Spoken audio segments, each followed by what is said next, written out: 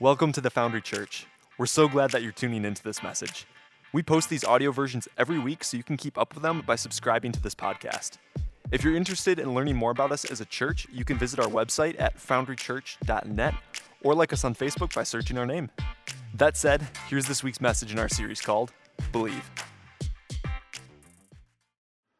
So we're moving into week 5 here in our Believe series. This is the Church of Sardis, and very excited about this teaching and what God's saying in it. Let me ask you a question, kind of set the tone here. Who here knows what a stone facade is? Anybody?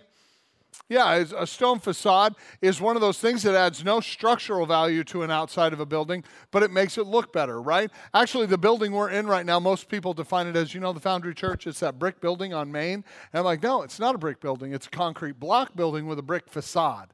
The bricks are not structurally secure to hold this thing up. The blocks are, but they actually take the bricks and they put them up against the actual structural thing, and they make it look good. So you can say we're in a brick building, and I would say, no, we're not. We're in a building with a brick facade.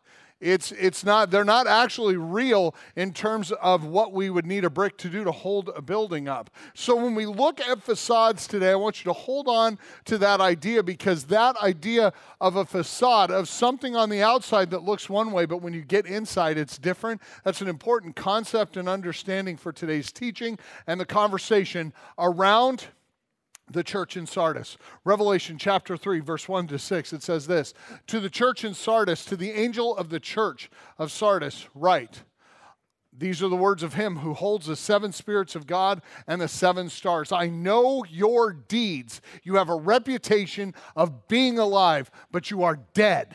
Wake up, strengthen what remains and is about to die. I have found your deeds incomplete and unfinished in the sight of my God. Remember, therefore, what you have received and what you have heard. Hold it fast and repent. But if you do not wake up, I will come like a thief, and you will not know at what time I will come to you. Yet there are those of you in Sardis who have not soiled their clothes. They will walk with me dressed in white. To the victorious, they will, like them, be dressed in white. And I will never blot out that name of that person from the book of life. Instead, I will acknowledge that name before my Father and before the angels. Whoever has ears, let them hear what the Spirit says to the churches." In the church of Sardis, there is an inclusive facade that was happening. It's an interesting city because all these other cities we talk about the horrible persecutions and exclusion from community of, like Roman emperors like Diocletian and Nero coming in, Claudius, all these people kind of crushing the church. But in Sardis, it was a very inclusive society. Sardis had a church in it, of course, we're talking about it. There was also the largest synagogue, Jewish worship center outside of Israel was in Sardis. It was the size of a football field. Then there was the Temple of Cybele. And here's the weird thing. They all played nice together. Nobody got in each other's way. They were just a nice little community. It all seemed really good. Nobody got in each other's kind of business. And the problem was that under this inclusive environment, Christianity acclimatized itself to the culture around it. It neither pushed the gospel forward nor challenged the beliefs of those around them. Rather than share their faith, they just got along and played nice. When Jesus sent his disciples out, so there were 72 people who followed Jesus pretty closely. And then it was kind of whittled down to the 12, and then there was 3 of the 12 that were very close. Jesus sends out the 72 in Luke chapter 10, and he says, go out there, be really nice, and don't challenge anybody's belief. That's not what he said. What he said was, go out there and tell them the truth. Tell them that the kingdom of God has come, and preach the good news. Tell them what's going on. Let them know what's happening. Jesus knew that it was each individual person, community, and region's responsibility to respond to the gospel as they were so moved. But they needed to hear the truth. They needed to hear from Jesus' disciples the truth of the gospel. What mattered in Jesus' eyes both then and now, is this, that the people who heard the gospel would respond to it and their name would be written in the Lamb's book of life, that they would have eternal security and peace with God. That's what actually mattered. And what we look at in this and understand is that these people in this community were very nice to one another, but they weren't actually inclusive. They played nice.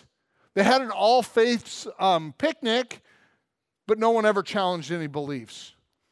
There was, in fact, an inclusive facade. It looked one way on the outside, but it was not so on the inside. There was a purity facade. I mentioned the Temple of Cybele. This is actually really interesting how Jesus speaks to John and speaks a very clear word about what was going on. The Temple of Cybele was the largest structure in the city of Sardis. And the Temple of Cybele required that you go into the temple for worship in a gleaming white robe. Don't ask me how they got it that white. I don't know. I just know that was the requirement. And if you came in with stained, soiled clothes, you could not enter. You could not be a part of that worshiping community. But that was the extent of the purity. The appearance on the outside of wearing a really clean robe was the extent of the purity they had, because once they got inside that building, they took part in debased, horrible worship practices that would literally, in the end, begin to turn into self-mutilation, and for the men, castration. So you look at it and you're like, oh, so their robes would be a bloody mess by the end of it. Their facade walking in was one thing, but getting inside, you found these brutal and terrible practices that were terrible on them and literally soiled their clothing. Aren't you glad you live in modern days, right? You're like, so glad I'm not part of the Temple of Cybele, especially guys. You're like, because that's a little janky, isn't it? But here's the thing. Did you know that if you go to Erica did this, she went to worldreligions.com and looked up Cybele. And Cybele is a widely worshipped deity in our context, in modern day America, Europe, and different things. And she is worshipped primarily, this is not my information, this is information that we got on the documentation of people who worship Cybele, and she is worshipped by self-described pagan, Wiccan, feminists, and transgender groups. It's going on today in our current context. It's happening, so we're not so far from history as we would think, and we're not so enlightened as you would believe. So their purity ran only robe deep. It looked good on the outside, but it wasn't. There was a security facade. The church in Sardis thought they were secure. They thought they were in a good spot. They weren't challenging anybody. They were accepted. They were busy. They had a reputation of being alive. Jesus said, I know your deeds. You have the reputation of being alive.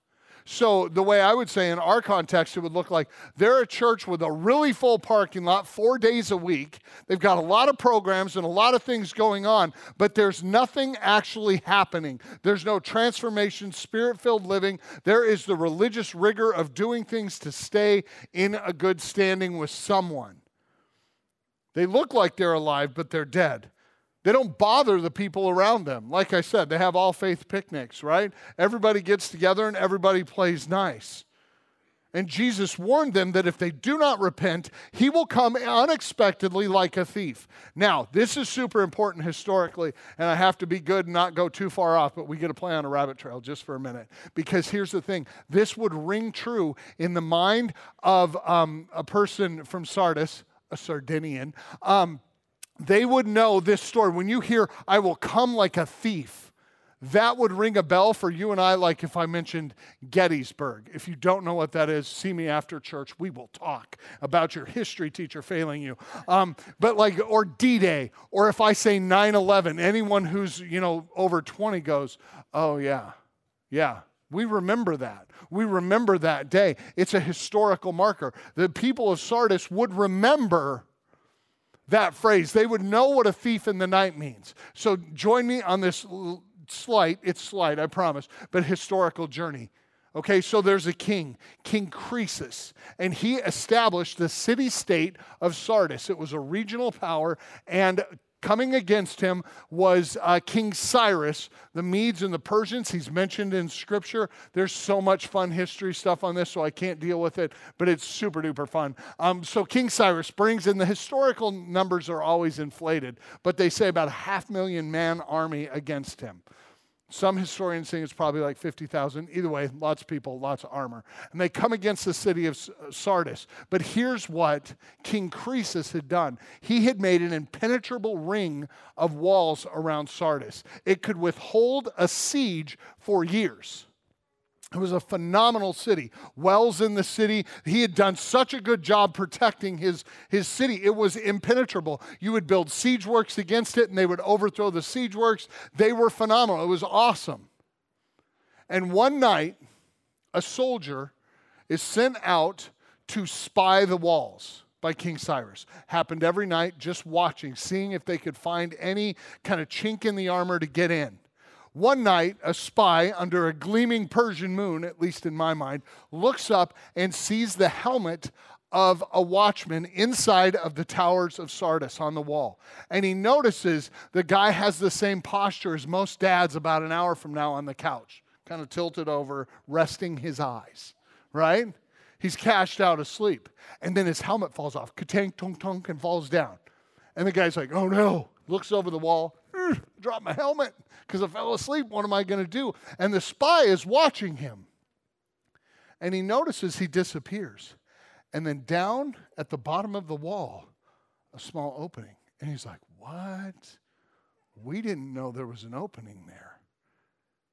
And he comes out and he grabs his helmet, puts it on, runs back up the wall and sits at his post, not knowing that he just told the enemy how they can get in.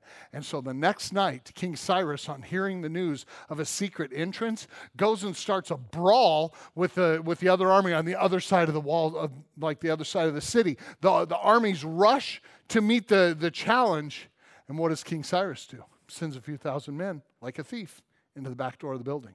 And before they knew it, there were thousands of their enemies in their city. And the city of Sardis fell because someone fell asleep. Security facades matter.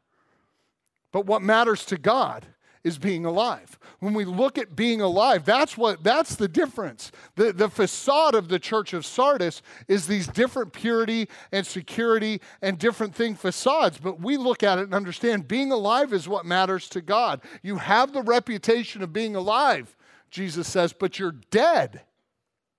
You're necrotic. It looks good, but nothing's actually happening.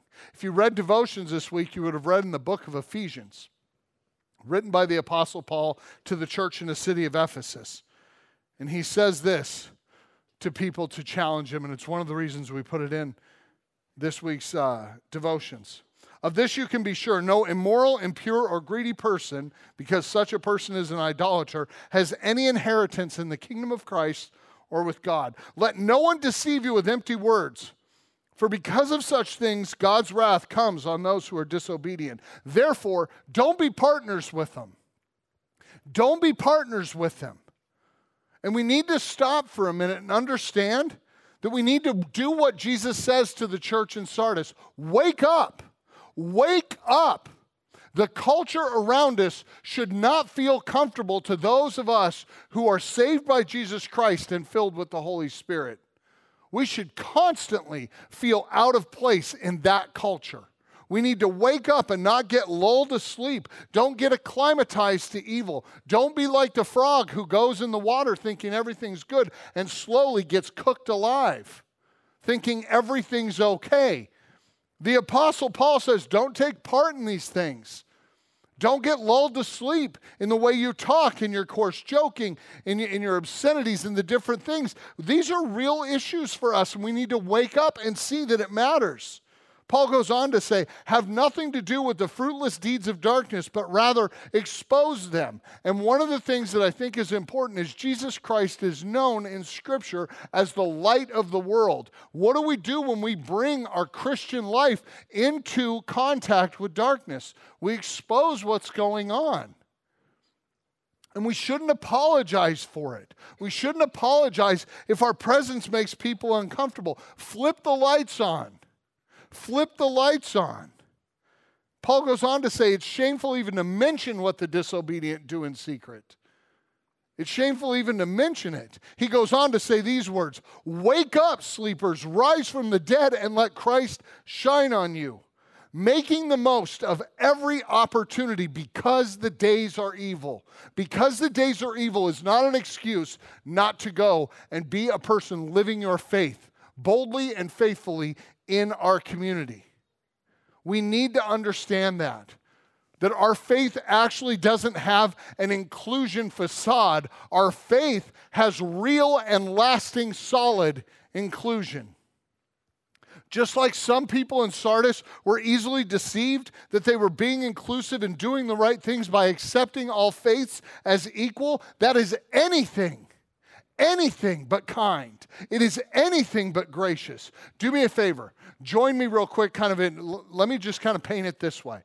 Imagine you're a rich aunt or uncle. We're going to use uncle because I'm a guy and I'm going to pretend it's me. So we're taking 5 nieces and nephews on a trip, all paid, to Disney World. We're going to go to Disney. We're going to have a great time. And the uncle says to him, "Meet me tomorrow morning. I got the Yukon XL filled up, gassed up snacks. We're going to hit the road. It's going to be awesome. There's a Cracker Barrel right down the road in Indiana. We're going to get some biscuits and gravy. Then we're going to drive to Atlanta. We're going to spend the night there, go to the museum and the aquarium. Then we're going to head south. We'll get to Orlando, go to Disney. It's going to be great." Kid's like, "This is amazing. You're the best uncle ever." And so they show up and he says, "But before you come, go by the travel agent, pick up your lanyard with your Disney tickets, and bring it with you." The next morning, 3 kids show up with lanyards and Disney tickets hanging around their neck. "We're here, Uncle Eric. It's going to be great." And 2 kids show up with yarn lanyards and homemade tickets. But not wanting to offend or embarrass them, I'm like, "It's okay. Come on, let's go." And we all get in the car and we go on the road trip. We have fun at Cracker Barrel. We go to the museums and the Coke Museum and different stuff in Atlanta. We get down there, 22-hour road trip. It's just been great. Singing the songs, checking our fast passes, planning a breakfast with Pooh, dinner with Cinderella. We're going to ride Expedition Everest and Space Mountain. It's going to be magical. Everybody's so excited, and we finally get there and we get to the gate. 3 kids are exultant and so excited, and 2 kids are weeping, going, "Why didn't you tell me this wouldn't get me in? Why did you take me all this way pretending it was okay? Uncle Eric, why? Why would you take me and let me sing the songs and dream the dreams, and then I stand at the gate and watch the fun and I'm excluded because I didn't do the one thing that I was supposed to? Why wouldn't you tell me?" "Well, I didn't want you to miss the road trip." "I don't want a road trip. I want Disney World." "I'm sorry. I didn't want you to feel bad that day." "Well, I feel pretty bad now. Why did you do it?"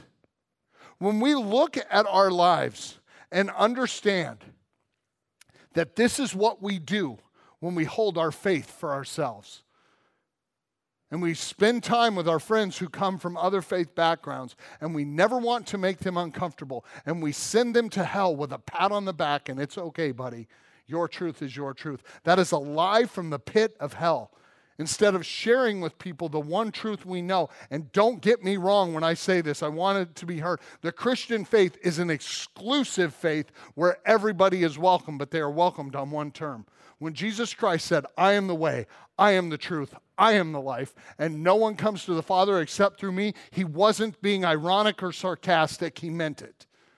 So we can't sit back and go, all faiths are equal. If Jesus said, "I'm the way, the truth, and the life," we better say to our Muslim, our Buddhist, our Mormon, whatever friends from other religions you have, you better share the truth with them. You better share the truth. And you don't have to do it in an ugly and unkind way. It isn't nice to pat somebody on the back and say, "Yeah, I can see how you feel." And it's not okay if you don't feel it. If I can be so honest, I had one of the most disappointing evangelism moments of my life yesterday. Got my hair cut, which, yeah, thank you. I thought it looked good too. But I'm sitting there and haven't had the best week, if I'm honest. I've had weeks, I feel like I got rolled up, smoked, and then re-rolled. It's just been a rough week. I'm not always, you learn in life and you go through tough things, and it's been a tough week. I didn't want to talk to anybody. I wanted my hair cut, if I'm honest. I sit down and the lady says, "Are you off this weekend?" "No, I'm not. Actually, I'm a pastor. a local church, so I'll be preaching tonight and tomorrow. Oh, okay. She said, my kids are Christians, but I'm a Buddhist. I was like, cool. Literally, I'm preaching that, this. Okay. Because I just want my hair cut. I'm tired. I think I'm bad at things in life. I'm just not good at life sometimes. So I'm just sitting there. I'm like, okay. Yeah, we'll do a 4.5 on the side. Yeah, just keep it going. I want my hair cut, my dum-dum sucker in the door. That's where my heart's at. And so I resisted the opportunity. And she said, I think it's good. I think the silence was awkward. So she said, I think it's good. I think all religions are meant to really just help us be good people. To which I'm like, oh my goodness. Could somebody just give me a break? What, do you have to say bad theology to me and like incite me to riot? I didn't want to share. I wanted to be like, wow, that's true for you. But seriously, a 4.5 on the sides, I'm good. I just want to move on. I didn't want to say anything. I literally closed my eyes. I don't know for how long. And I was like, God, please.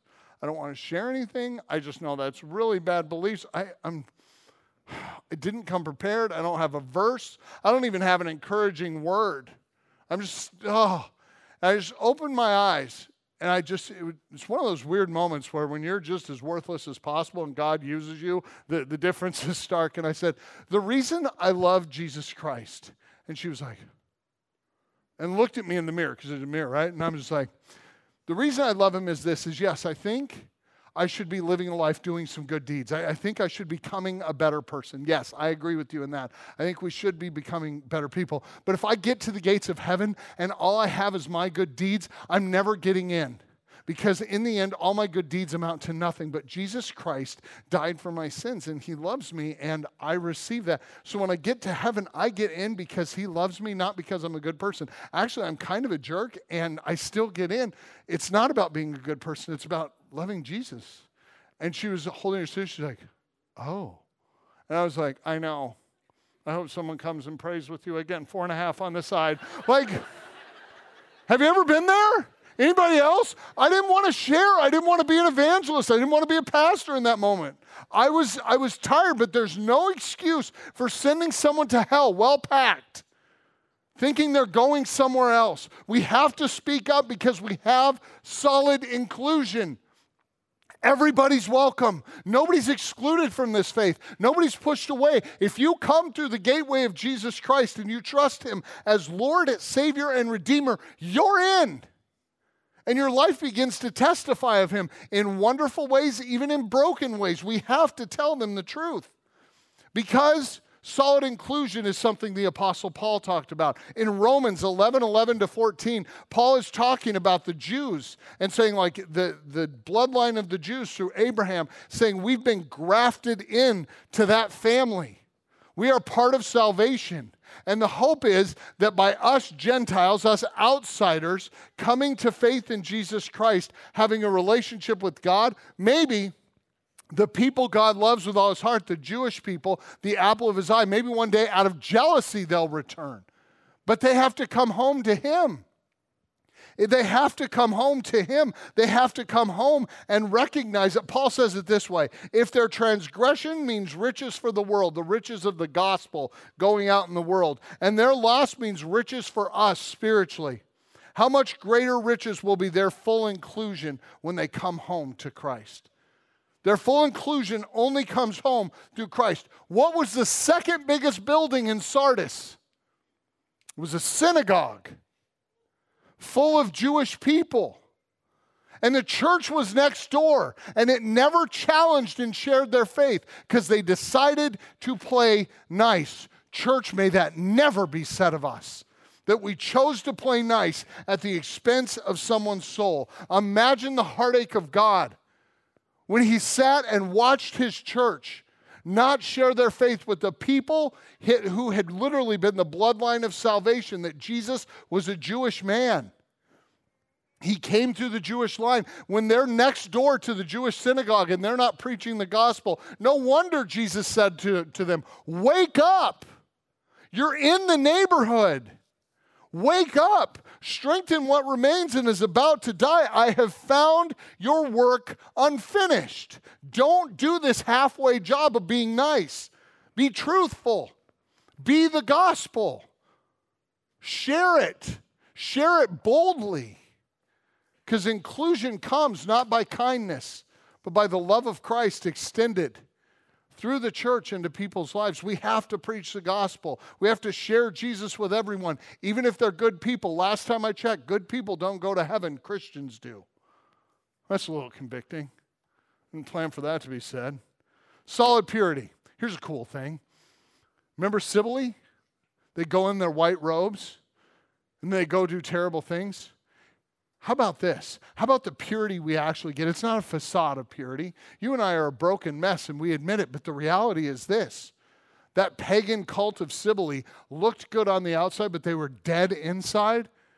And when we look at ourselves in Jesus Christ, we can hear the words of Jesus speaking to the church of Sardis. Yet there are some of you in Sardis who have not soiled your clothes, and you will walk with me dressed in robes of white. And to the one who is victorious, they too will be in a white robe, and their name will never be blotted out of the book of life. Here's the cool thing. This isn't some external robe we put on to look good. This is actually, and it's one of the most beautiful images in Scripture, we take the literal righteousness of Jesus and we put it on like a garment. You wear the righteousness of Christ. It's solid purity. It's not some outward facade. It is the slow transformation of who you are. You're forgiven, and the righteousness of Christ is given to you, and then you work out your salvation. This is not a works-based faith. It's solid purity, wearing the righteousness of Christ. And finally, solid security. There's a solid security. It's not in appearing successful. It's not in finding your name in the right social list. Security is only found in Jesus Christ. Our security is eternal in Jesus Christ. It is for sure. It is lock solid, and we can hold on to it. We need to know that the one who is victorious will also wear a white robe. So they have the purity, but their name will be written in the book of life, and it won't be blotted out. And Jesus will confess that name to his heavenly Father and to the angels. Let the church hear what the Spirit is saying. When we hear that scripture, we should know this. There is a warning to you and I not to take security in this world and get lulled to sleep in the things we have and the identities we develop. We only have one thing. The grace and mercy of God. It's found in 2 Peter chapter 3, verse 9 and 10. Peter says, instead, God is patient with you, not wanting anyone to perish, but everyone to come to repentance. Why does he want that? The next verse, but in the day of the Lord, it will come like a thief. The heavens will disappear like a roar. Can you imagine what would happen if the heavens got peeled open like a can of peaches? Can you imagine the sound of that? The heavens will disappear with a roar. The elements will be destroyed by fire, and the earth and everything in it and done in it will be laid bare. Your security, your money, your title, your influence, your social connections, your friendships, your likes, your follows, all these things are going to be laid bare. It's going to be laid bare and burned away. You have one security. That security is Jesus Christ. Eternally Jesus Christ. The church has confessed this through the ages, through the great hymn, on Christ the solid rock I stand. All other ground is sinking sand. Because we know this to be true, that the storms of culture will break against the church for generations before and to come, but the church will stand on the solid rock of Jesus Christ. Our security, our hope, our future, everything is held on the rock of Jesus Christ. And he's telling us, don't put your faith in the systems. Don't put your faith in your money, your friendships, your influence, your appearance. Your security outside of Jesus is as useful as the walls were to King Croesus. The empire will fall and everything will be laid bare. But remember the words before. Instead, he is patient with you, not wanting anyone to perish, but everyone to come to repentance. How will they come to repentance if we sit on the gospel comfortable with ourselves, not wanting to make people uncomfortable? I challenge you, friends. Get uncomfortable in this world. We are not building a new church because we wanted a building. We are building a new building because we want space for everyone to come and be a part of the glory of God in the church, worshiping, gathered, and sent out. We're not doing anything other than this, that every ear would hear the truth of the gospel. I don't work with any unbelievers, I hope, in this church. But you do. So I challenge you. Go preach the gospel and forgive me my own indifference yesterday when I had a chance to do it and I half-heartedly took part. We can't be those people. Let me be the example of someone who needs a challenge. It's not just for you, it's for me. But I remember this, my security, my hope, my future, my eternity. On Christ, the solid rock, we stand. Everything else is sinking sand. Stand firm, therefore. Stand firm. Share the gospel. There are people all around us going to hell confident of a different ending. Go change that. Go preach the gospel. It is their responsibility to respond to it. If all you can say is come and see what God's doing, go say, come and see. We'll do our best to declare the truth before them. Jesus said, I am the way, I am the truth, I am the life. No man, no woman gets to the Father except through me. Friends, we know on what rock we stand. Will we share the glory of the gospel, or will we hold it for ourselves? Lord Jesus Christ, may this truth sink into our lives even now. May this truth be a challenge to us in our spirits. May we not sit back and be comfortable with our friends, our coworkers, and different people, believing a lie, thinking they have a different ending. God, we ask that they would experience the eternal security of knowing their Savior is Jesus Christ, the immediate purity of confessing their sins and being forgiven by Jesus Christ. Lord Jesus, we pray that they would feel loved and appreciated and gathered close and included in this all-inclusive community rooted in the salvation and righteousness of Jesus Christ. Lord, there are no good works we have done apart from you. And the greatest thing we've ever done is just accept from you the gift of salvation. Now, God, challenge us to go and share that good word in the lives we live, in the words we speak. May our lives declare the gospel. In Jesus' name, amen. Friends, would you join me as we close with a song? There are people in our community who think in some measure they've got a free pass into heaven. And we will know him all of our lives. You can't leave here today and pretend you haven't heard the gospel and you haven't heard the challenge of the gospel. Jesus' last words were, go therefore into all the world, preach the gospel to all nations, baptize them in the name of the Father, Son, and Holy Spirit, and I will be with you always to the end of the age. You're not alone, but you are called. You are called to get over your bubble and get into the gospel. Because we are a people who just committed in song that our only desire is to know him all of our life. And if we know him, the world will see him. I invite you, grab those devotions on your way out. We literally referenced, I think, every day of devotions in this teaching. If you're new here and you're not in a group, we've got space for you. Stop by the info desk and sign up. Be a part of the church and then go be the church beyond these walls. I'm not okay. We can't be okay that 50% of this town doesn't know him. What a gift to know him all the days of our life and to worship him. How dare we rob a gift that we were given from those who need to hear it? Church, go share the gospel. Go invite people to know him. And as you do, may the Lord bless you. May the Lord keep you. May the Lord cause his face to shine upon you and be gracious to you. May the Lord turn his face towards you and give you his peace. In the name of the Father, Son, and Holy Spirit, my friends, I invite you to leave the church on mission. You are dismissed. Thanks for listening to this week's message. If you're looking for a way to prepare yourself for next week's, you can visit us at foundrychurch.net and find our weekly devotions by scrolling down on the homepage. Being in God's Word every day is part of what we call our weekly rhythm here at the Foundry. We hope you felt challenged and encouraged by this, and hope that you'll tune in again next week.